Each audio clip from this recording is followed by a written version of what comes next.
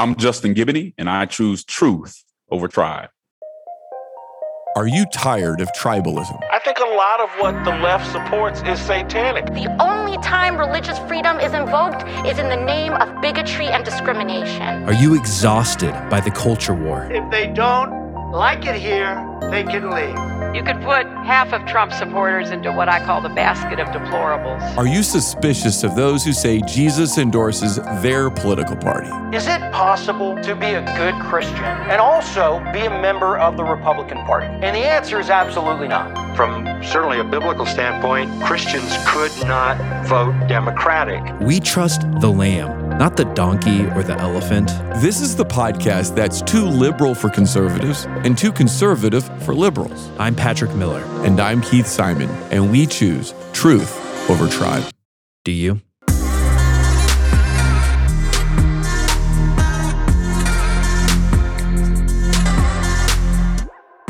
Justin Giboney isn't afraid. Maybe that comes from growing up in a family in which he had to work for everything he got. Or maybe it comes from playing football in the SEC. Wherever his courage comes from, he brings it with him into the political arena as one of the founders of the AND campaign. The AND campaign is all about educating and organizing Christians to be involved in politics. In today's cultural environment, if you're going to bring the Christian faith to bear on politics, you'd better be fearless like Justin. But that's not new. That's always been the case. The relationship between the church and politics dates way back before Jesus, and it's always been perilous. God gave prophets to Israel to call them to obedience and warn them when they strayed from the faith. But wherever there were true prophets, there were also false prophets. True prophets were loyal to God. False prophets were loyal to a human king. True prophets were motivated by God's priorities. False prophets were motivated by their own selfish priorities. For some, it was money, while others, it was the approval of the crowds. True prophets spoke truth to power, while false prophets made their message more palatable to their audience. The kings of Israel were tempted to listen to the false prophets who could be bought, whether by money or a seat at the table. These court prophets were nothing more than yes men who baptized the king's policies in religious language. Not much has changed. Politicians are always looking for court prophets who will tell them what they want to hear and rally the religious to their cause. In Israel, it was costly to speak truth to power, and the same is true today. That's why I'm excited to speak with Justin Giboney. He's no one's court prophet. He's more concerned about his witness for Jesus than he is in winning an election. His loyalty is to Jesus, not a political party. And Justin regularly speaks truth to power. We need more people like him. And Justin sure isn't afraid to answer my hard questions, whether they are about how politics is treated differently in the black church than it is the white church, or the Black Lives Matter movement. Okay, let's go.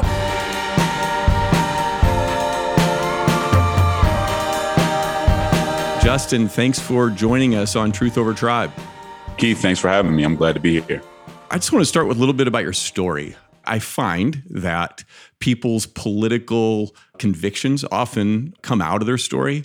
And so when you get to know somebody's story, you kind of understand how they see the world a little bit. I think you've got an interesting story from what I've read.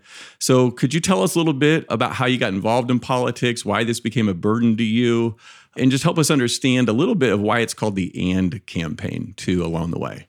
I grew up with some exposure to politics, not a whole lot. My dad worked for the Denver Water Department. Mother worked for the regional transit system, at times worked closely with the mayor. So I got to engage with the mayor in Denver, Colorado, from where I'm from. At least got to see them, got some exposure to that from time to time. I go on, leave Denver, Colorado, get a football scholarship to go to Vanderbilt University in Nashville, study social policy and philosophy.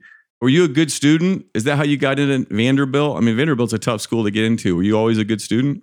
I was a pretty good student. I actually got better. I became a better student like with each grade. I was actually a better student in college than I was in high school and probably before that, interestingly enough. But you played football at Vanderbilt, right? Yeah, I played football at Vanderbilt. That's right. What position? Safety. And were you pretty good? I think I did fairly well. Now, was Vanderbilt pretty good when you were there, or was it one of the seasons they struggled more? We had some decent seasons, but we struggled quite a bit too. Who was the coach back then? Woody Woodenhofer for most of the time. Woody Wittenhofer was the coach of the Missouri Tigers when I was in school at the University of Missouri. And it was some of the worst football years in the history of our school. I share your pain a little bit. So you play football there, and then you bounce out of there and go to law school, right? Yep. So we'll go to law school at Vanderbilt University. I ended up getting a job at a mid-sized firm in Atlanta, Georgia. That's how I got to Atlanta. And then I always had a group of friends. We would get together and talk about either sports or politics all the time. And so one day I was like, guys, why are we being so academic about this? We should get into the game. We should actually do something political. And there was a mayor's race coming up. We kind of looked up all the candidates, wrote some memos on them to see who we thought was the best. The one that stood out to us was a state senator by the name of Kasim Reed. We basically knocked on the door, said, can we work on your campaign? And that's kind of how it started. We worked on that campaign from when it was, I think he was at 1%, 2% or something like that, all the way until he ended up winning. And then that's kind of where my political career started. Ended up running campaigns for candidates, but also for referendums and things of that nature. And that's kind of where it started. Let's go back for a second, because what I read about you, I think you said that your dad and your grandfather, if I remember right, both wanted to be lawyers. For some reason, they couldn't. I'm not sure exactly why, but that you knew from a young age that's what you wanted to do. Is that right? And why couldn't they be lawyers? Yeah, that's absolutely right. My whole life, I just remember hearing my father say, hey, your grandfather wanted to be an attorney, and he just came up rough. I just didn't have a whole lot of opportunities. His father was killed when he was very young by two white men. My father grew up in the projects and himself for some time, not always in the projects, but just in low income areas in Chicago. Just didn't have a whole lot of opportunities. And so I was raised very differently, partially based off sacrifices, and had those opportunities. And so I wanted to take advantage of them.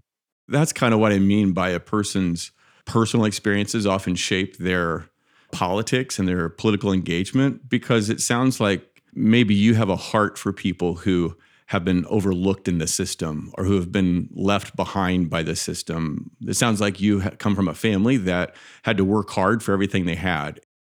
They faced some disadvantages. Has that shaped your approach to politics? Yeah, without a doubt. I think any opportunity that you get is to help folks who are less fortunate than you. It's not just for you. I don't have a very individualistic view of my career or anything else I do. I think it has to be about reaching back and bringing folks with you and giving other people an opportunity. So yeah, for sure, that's shaped my outlook on politics. So why is it called the AND campaign? Help us understand that. It's not a normal name for a group like this. While I was in politics and I was running campaigns, friends that wanted to run or folks that I was running their campaigns, there always seemed to be this false dichotomy where they had to say, okay, I'm all in for social justice issues. And then I kind of have to separate myself from these more conservative moral order issues. And I never was comfortable with that, because I think as a Christian, you do have to care about justice. But at the same time, you need to care about moral order too, because in the Bible, there's not this false separation. There's not this false dilemma where I have to choose justice or truth and moral order. Those come together, especially when you see how Jesus interacts with people. You see the combination of love and truth, of compassion and conviction. And that's where AND campaign comes from. It's to say, whether I decide to be a Democrat or Republican, I will be a Christian first. And in part, that means I won't choose between justice and moral order. I'll choose both of them. I won't choose between my convictions and my compassion. Those things work together for Christians. I'll do both. And so that's where AND campaign, rather than or.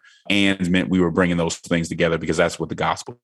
I just absolutely love that. And that's one of the reasons that I wanted to talk to you, because you approach politics as a Christian first and then as a party loyalist second. It's not that you don't identify with particular parties here and there on different issues. It's not that you don't have your own opinion. It's just that you've said those have to take a back seat to Jesus. And that means you're willing to criticize both parties when necessary. It means that you're willing to say, hey, Jesus-loving Christians can be a part of either political party or no political party. But one of the things that a lot of people say is that the church should stay out of politics. I hear that quite a bit. Maybe you do too, but your podcast is called Church Politics. So my guess is you don't agree. So answer the question, why should the church be involved in politics, or should it? I think it absolutely should. And I don't think there's a whole lot of Bible to actually back up the idea that we shouldn't be involved. The way I look at it starts really with the great commandment: love God and then love your neighbor as yourself. Now, if you're going to love your neighbor as yourself, to me, that says you need to be socially concerned about them in the way that you would be socially concerned about yourself. If someone was going to take somebody in your family, Keith, and they were going to falsely imprison them, you're not just going to sit there and just let that happen. If the kids in your neighborhood are drinking poisoned water and your kid's one of them, you're not just going to let that happen. Well, if that's the case, then you need to do the same thing for your neighbor. And one of the ways, not the only way, but one of the most robust ways to do that is through politics, is to say, I'm going to use my vote and my voice to make sure the people around me are flourishing. I think politics gives Christians a really good, big opportunity to promote human flourishing and defend human dignity. And when we don't do that, when we have that opportunity, especially in this country where you can't really be political, even not being political is making a statement because you didn't use what you had to help people. In this country, we're really being bad stewards if we don't use our influence and our voice to help others. So I think politics is one way to do that. I agree. There seems to be one type of Christian who wants to say we should maybe read our Bible, pray, go to church, tell others about Jesus, but stay out of the political sphere. But what we kind of say is Jesus is political, but he's not partisan, that Jesus cares about issues of justice. He cares about how we organize our society. He cares about how we deal with people who have hurt us or offended us. And so if you take that off the table, you eliminate a really big part of life that Jesus speaks to. You know, I grew up in a political family. My parents were strong to liberal Democrats. One of the things that I learned in my life is that I think I had a contrarian streak. So when I was young, I just kind of ran away from what they believed, trying to prove my own independence. And at some point, I kind of realized I'm too tribal in my politics. I've identified, for me back then, it was a Republican Party far more than Jesus. I didn't become a Christian until I was in college. And I had to go through this process where I started putting Jesus above my tribe, the truth over the tribe. I'm wondering if you've ever come to that moment where you said, I think I'm getting too tribal here. How did you realize that? And how did you get out of it? Because I think a lot of people in our world today are starting to see, maybe I'm too far into my tribe and I need to get more into Jesus.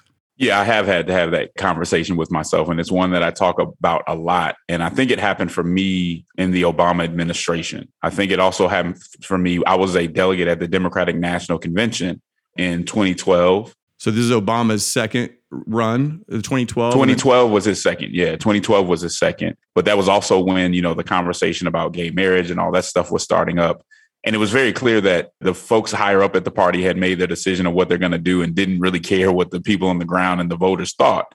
And it was very disrespectful, but it made me look and say, something's got to change. One of the big things that happened was in 2012, we were in the big Coliseum where everybody comes and all the different state delegations come. And we had a voice vote on whether or not to keep God given in the platform, which is just kind of a nod to natural law, the idea that our rights come from God and not any human being, meaning that no human being can take them away from us. And it was very clear that a lot of people there wanted that out. They didn't want God given in there. And so in that moment and during that convention, I said, something's got to change. This is not my tribe. And I had to look at how I had moved on certain issues, not because of what the Bible said, but just because I like this politician or I like something else. And so there are places where I agree with Obama. There are places where I disagree. But I had to realize that sometimes when I didn't disagree, I wasn't voicing that. And in that, I was unfaithful. So I had to come to terms with that. Yeah, I think everybody has to have that moment where they start to see that they've turned to their favorite politician instead of the Bible, that their loyalty has been to a politician instead of Jesus. And that's one of those eye-opening moments. And if you will be open to that possibility, then there's a chance to move in the right direction where you put Jesus as Lord instead of politics as Lord. And quickly, the only thing that keeps us from doing that a lot of times is, number one, the awareness, but two, pride. And so our pride really keeps us from saying, you know what, I was wrong. Yeah, my wife would say I'm prideful sometimes, or a lot of times when I refuse to just admit, hey, I got a lot to learn here.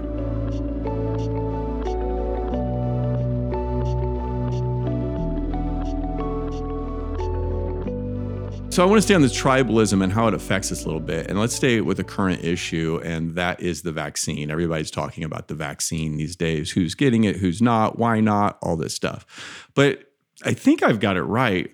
The vaccine developed under President Trump. And we're all aware, because we all kind of witnessed it, the way he handled the COVID epidemic. He, I think at least, downplayed it, minimized it. As a pastor, I remember back at the beginning when he said we'd be back in church for Easter, and it turned out that was wildly optimistic. He didn't want to wear a mask. He didn't seem to take it as seriously as I would have liked. He was combative in those press conferences, and instead of unifying the country, it seemed like he used that as an opportunity to divide the country. Having said all that, under his administration, these vaccines were developed. Then he loses the election. He takes the vaccine himself after he's lost the election, and the vaccine becomes available in the public. Now we find that his supporters, a lot of them, not all by any stretch, but a lot of rural Trump supporters are reluctant to get the vaccine. Now, if you take the exact opposite, we had now President Biden and Vice President Harris, who then were running, who were downplaying the vaccine. Hey, I'm not going to get the vaccine. You can't trust it. Anything developed under Trump. Come on, people. Who knows? I'm not putting this in my body. And now they are for the vaccine, and they are encouraging people to get the vaccine. And so when I look at that, I just think if President Trump had won, his rural Republican supporters would have been getting the vaccine. And I just look at it, I'm cynical, because both sides seem like they're just playing for power. One day, the now president and vice president are saying, don't get it. The next day, they're saying, get it. And all the only thing that changed is they won the election. I'm a little prone to cynicism. How do you get so involved in politics and not just become cynical at the whole thing? That was a pretty good recitation of what happened, because that's pretty much what happened. And Church Politics Podcast, we begged people not to make this partisan, because we knew somehow, some way, this very serious issue would just become a partisan football where people basically did the opposite of what they thought people wanted them to do. I mean, even going down to how some progressive cities responded to what they should do based on not wanting to do what Trump did and just doing the opposite. So it's really what we call opposition-centered politics, where I'm not looking for what's good and what's right. I'm just looking to be on the completely opposite side of the other folks so I can prove how stupid or malicious they are. And that's what we see. People do the opposite of what the other side is doing because their identity is so kind of ingrained in what's going on. How do I avoid that cynicism? By realizing that politics is a place where we need to find solutions, that people are hurting, and just remember how much people are hurting, and say, I can't get into opposition-centered politics. I don't care what Democrats or Republicans saying. I care what the best policy is and how we can help people. Christians have to bring themselves out of that opposition-centered back and forth. That's what we kind of mean by tribalism and putting tribe over truth, is when you're not even sure what you're for. You just know you're for it because the other side is against it. I think it's own the libs or own the cons. It just seems to be destroying our country, tearing it apart.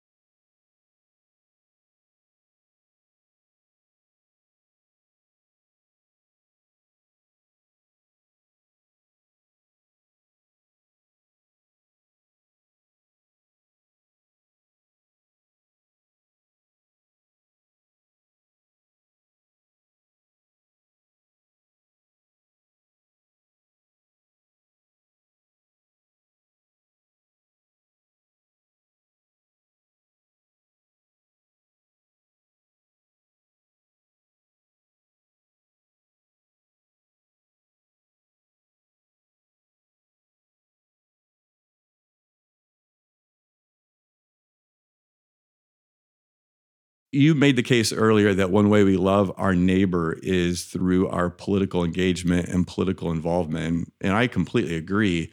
But when we get involved, because our system is this two-party system, it's like they demand our loyalty. Not just Christians' loyalty, anybody's loyalty. You've got to kind of be fully engaged, fully on board with the party. And I think that to some extent that leads to maybe political power and the quest for that power corrupting the church. Do you see that the church is sometimes corrupted? Is there a way for us to avoid being corrupted by being involved in politics? Yeah, I actually want to give voice to some of the people who would say we should stay out of it. I want to give voice to at least the concern that, yes, sometimes it has corrupted aspects of the church. And so that's real. I don't think that's a reason to stay out of it. I think it's a reason to be more careful and more thoughtful as we go into it. And I think the biggest problem is if Christians go into politics and winning or gaining a position is the number one thing, you will be corrupted. So if the AND campaign goes in and says, hey, I got to get this policy passed or I got to get this person in office and we just got to get it done, we'll be corrupted.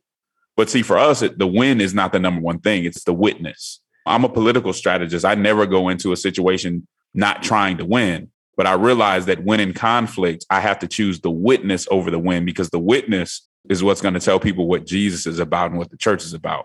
The win can come and go, but people need to know what Christians are really about and what our principles are. That's the big difference to me. Okay, everybody, that right there is worth all your time listening to this. The witness over the win. The witness is more important than the win. I think we as Christians have forgotten that. Maybe we never knew it. I don't know, but we are so intent on winning that we have some places and sometimes destroyed our witness. And people don't want to listen to us because they think we're nothing more than part of the political party, either side, Republican or Democrat. We've seen this throughout history, right? I mean, Billy Graham famously got used by Richard Nixon. Ronald Reagan seemed to use the moral majority to some extent. I know there's a little disagreement over that, but I'm pretty sure that he did. We interviewed a guy named Greg Locke, who I don't know if you're familiar with him. He's part of Trump's advisory council. He was pretty honest. Hey, I want to be in this conversation with Trump because I want a seat in the room. I want to be at the power table. We interviewed another guy, David Gushee, who is an Obama supporter and part of Obama's religious council. And he said, at some point, I started realizing, I think I'm being used. I guess I'm just saying that there's a track record of both sides using Christians to accomplish their political ends, their goals. Do you ever see that? I mean, are you afraid that even the AND campaign, even you might be used by a party to accomplish its end? I think we always have to be vigilant. I don't think we should ever take for granted, especially in politics, that everybody is doing what they say they're going to do or their intentions are what they say they are. But I think the AND campaign has some safeguards. We have a lot of guys with a trained eye for that stuff. I mean, if you listen to our podcast, I don't know if there's any politician that we don't critique very seriously. And so we focus on issues. We don't necessarily focus on a party. We don't focus on particular politicians, which allows us to push forward. A lot of people say, well, why don't you guys just get politicians? And no. That's not our focus. Our focus is on the people. We're a grassroots oriented group. And again, we're not just about winning. So we are willing to critique a politician who might be able to help us in some way if it means that our public witness is strong. And I think that's why people listen to us. That's why we have a certain amount of trust. We don't play that game. Our tribe is the church. Our goal is to glorify God in our public witness. And we just have to stay vigilant with that. And I think there are safeguards if you play it honestly and that you don't go into it thinking that there's anything that they have that you have to have. So if I go into the Democratic Party, and this is what happens to a lot of Christians who run, go into the Democratic Party, go into the Republican Party, and you want the exposure that they have to give you. You want the positions and the committee seat that they have to give you. Once they know they have something that you have to have and that will rise above your principles, it's over at that point. They own you at that point. That's exactly right. So the witness over the win. And then here you're saying, I've got to be able to say hard things to people who could do something for me, that have something I want. I can't want what they have more than I want the witness of Christ Church or my personal integrity. As soon as you do, as soon as you want that position, that seat, that place in the room, whatever it is, then they've got you. And that's a general Christian principle. That's not just politics, that's business, that's, on and on, right? You're right about that. You've made it clear that you identify with the Democratic Party. In other words, if I understand it right, and correct me if I got it wrong, but you're trying to put Jesus as He's who your loyalties to, your truth over tribe. But in this mainly two-party system, I apologize to the libertarians and the Green Party and those out there, but mainly a two-party system, you've identified more and are working within the Democratic Party. Help me understand why you chose the Democratic Party. What are the priorities they have that make you say, I'm going to side with them, even in light of the places I disagree? How do you prioritize the issues that say, hey, I feel good about identifying with the Democratic Party? Yeah, so I will first say that I'm no respecter of party as it goes. So I'm one of those people that I don't believe in partisan loyalty. So if someone were to say, are you loyal to the Democratic Party? Absolutely not. Listen to my podcast, listen to when I went up in front of the city council and what I had to say. I could care less really about the party. I see the party as a tool. I see it as a tool that we as Christians can use to do God's will. I live in a very progressive city. I live in an urban space. I do think that the Democratic Party has been more open to African Americans, has done more outreach to them. I do respect the position that the party has taken on civil rights and the history that it has when it comes to civil rights. And those things do mean something to me. Outside of that, though, I'm going to hold both parties to the same standard. If someone is to come to me and you say I'm a Democrat and they assume they know what I believe based on that, they're going to be wrong. And that should be the case for a lot of Christians. So if I come to Keith and say, okay, Keith, you're a Republican. I know everything that you think. I know your whole agenda and platform. You should be able to say, you're wrong. You don't know exactly who I am. And that's how we should be. And that's really how I try to go about it. As far as prioritizing what you care about, I think there are issues that really hit at the heart of human dignity. One of those issues where I disagree with my party is abortion.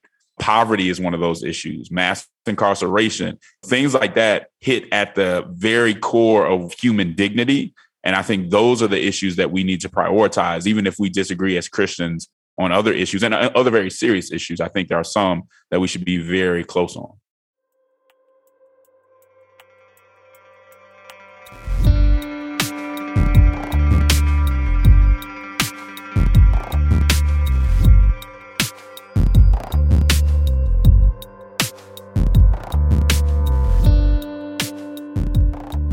We'll get back to the episode in just a moment, but today I want to invite you to become a partner with us through giving. If you enjoy this podcast and God is using it to change your heart and make you more like Him, I hope that you will partner with us. If you've heard the stories of lives that have been changed, marriages that have been reconciled, church families that have been brought back together, that were divided by political tribalism, and you want to hear more stories like that, again, I hope you'll partner with us by giving. Of course, I wish we could pull off a podcast without any cost, but running these things can be expensive, and your partnership in ministry with us goes a long way towards making Truth Over Tribe sustainable in the long term. If you want to give, click the link in our show notes, or you can go to choosetruthovertribe.com/give. That's choosetruthovertribe.com/give. I hope you'll partner with us in this gospel-centered ministry to glorify Jesus by fighting tribalism in our churches, in our communities, and in our families.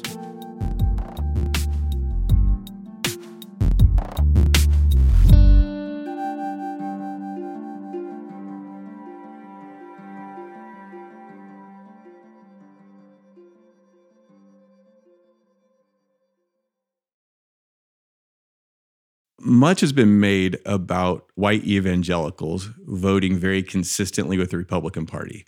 No matter exactly which poll you go by, which number you go by, it's clear that in the last several elections, really kind of since Reagan, white evangelicals have voted at least 75 to 80% for the Republican candidate.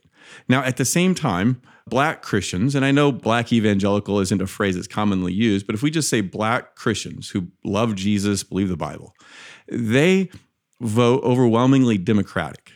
I think you'll agree with that. You can correct me if I got it wrong, but I'm pretty sure I'm right there.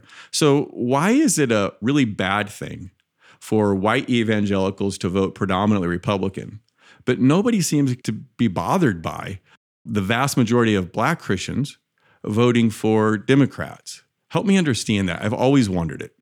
Well, I would say this. I think it's bad for both to do that uncritically.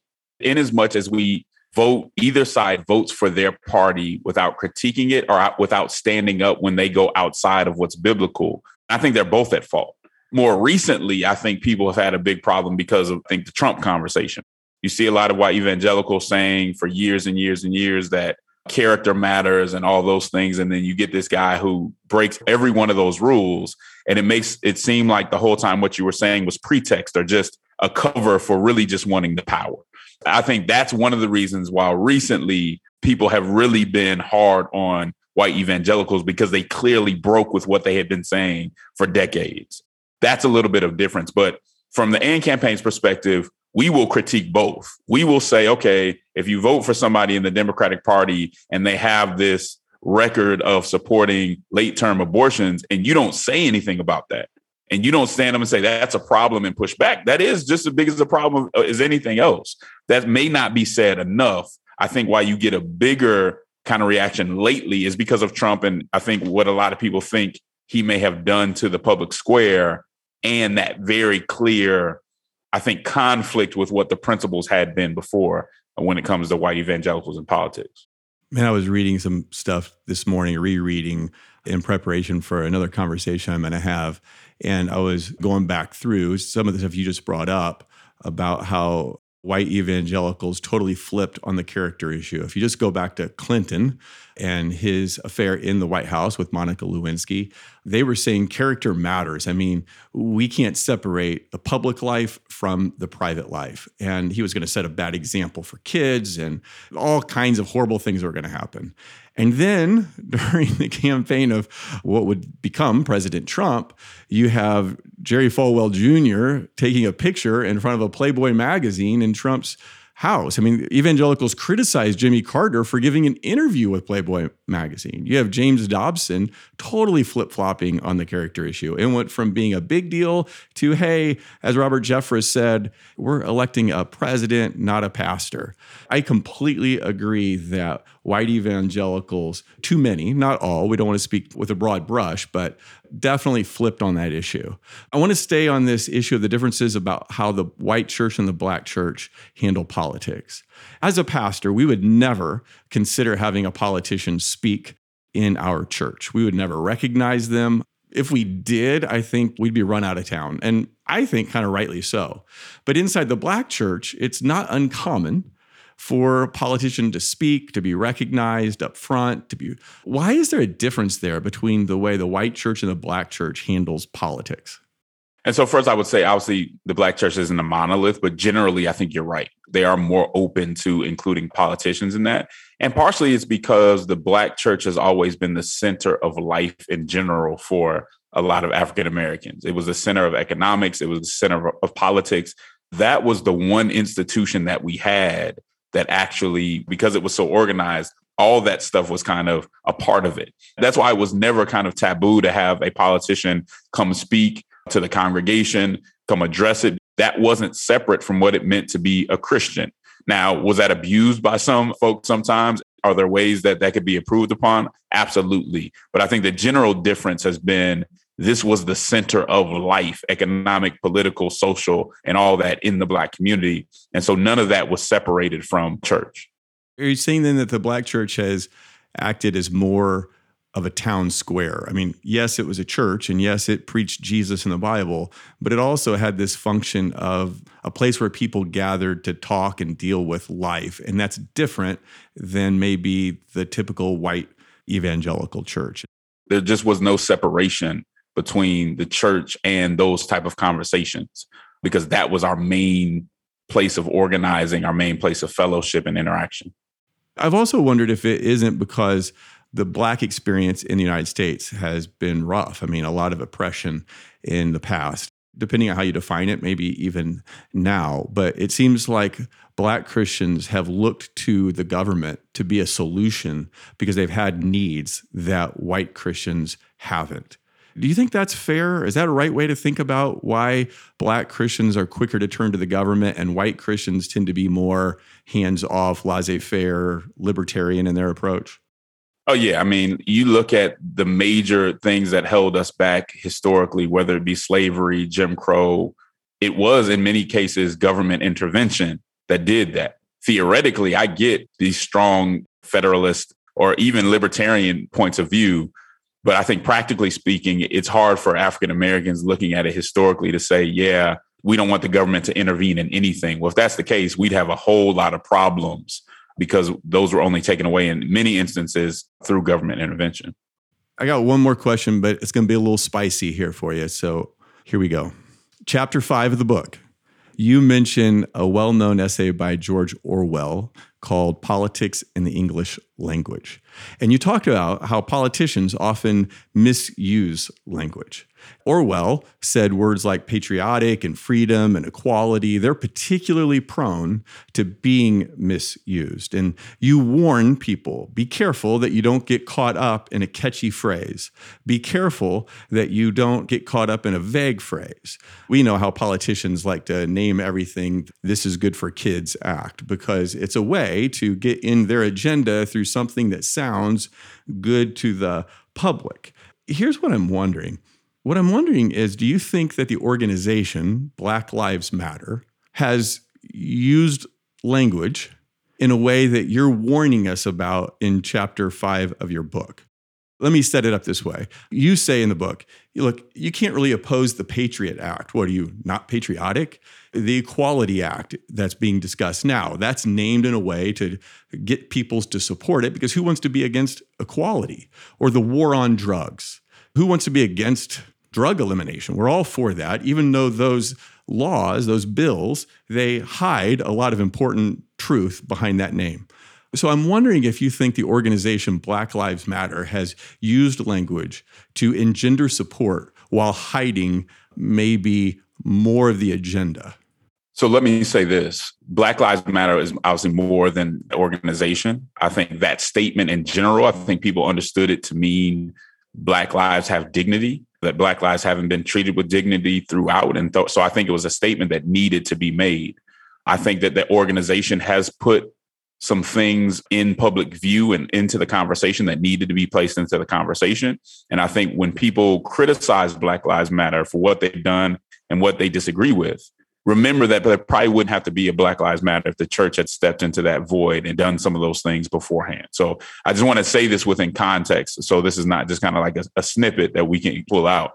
That's very important to understand. Now, I will say not everything the organization has done is something I agree with. In as much as they've used Black Lives Matter to promote anything other than Black people not being shot by the police, Black people having dignity, in as much as it's been used to push forward transgender issues that are against the nuclear family, it has been misused. Anytime you have a statement that's that powerful, and I think it's a powerful statement that needed to be said, somebody's going to come along and try to misuse it for their own purposes. Unfortunately, in some instances, that has been the case. I can't say in every instance for the organization, but there are certain things that the organization has had on their website or whatever that I just disagree with. I don't play about the family. I don't want to see vague or negative statements about the nuclear family and the importance of that.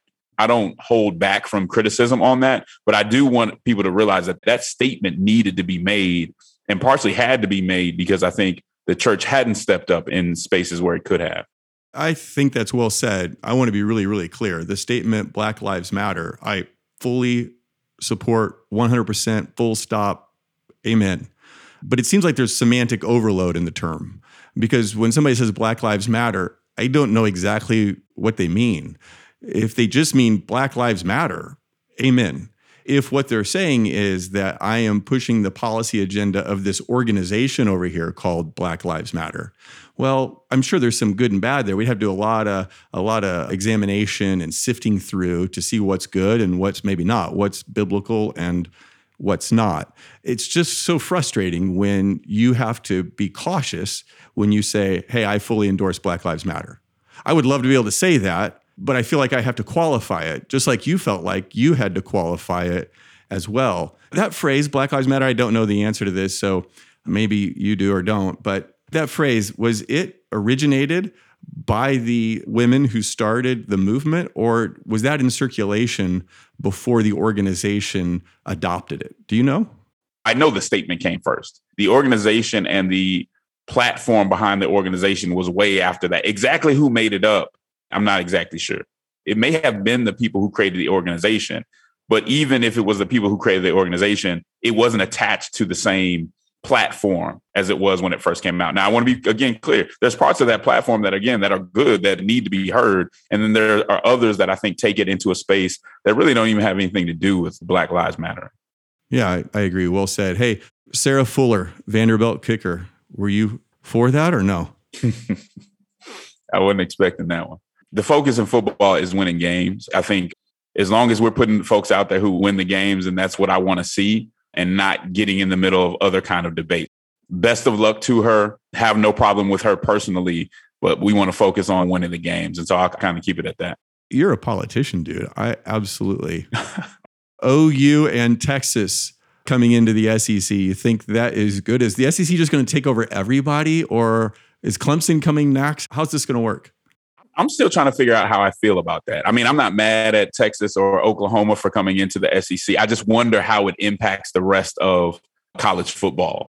I think the jury is still out on that. I don't know how it's going to end up.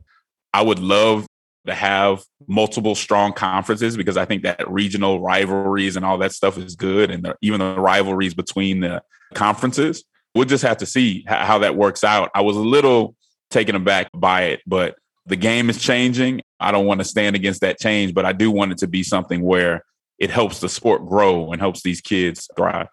Just think if the new NIL, the licensing stuff had been in place when you were at Vanderbilt, you could have left with some money. You would have liked that, wouldn't you? That's definitely a game changer. That whole question is huge too, because it's like you had issues where kids could make millions of dollars, but at the same time, they were seen as amateurs, but then their parents might be at home, can't pay their rent or can't come to the game. And so I think that's a move in the right direction, although it was a little bit out of a lot of people's comfort zone, including mine. But I get it. I think it's right.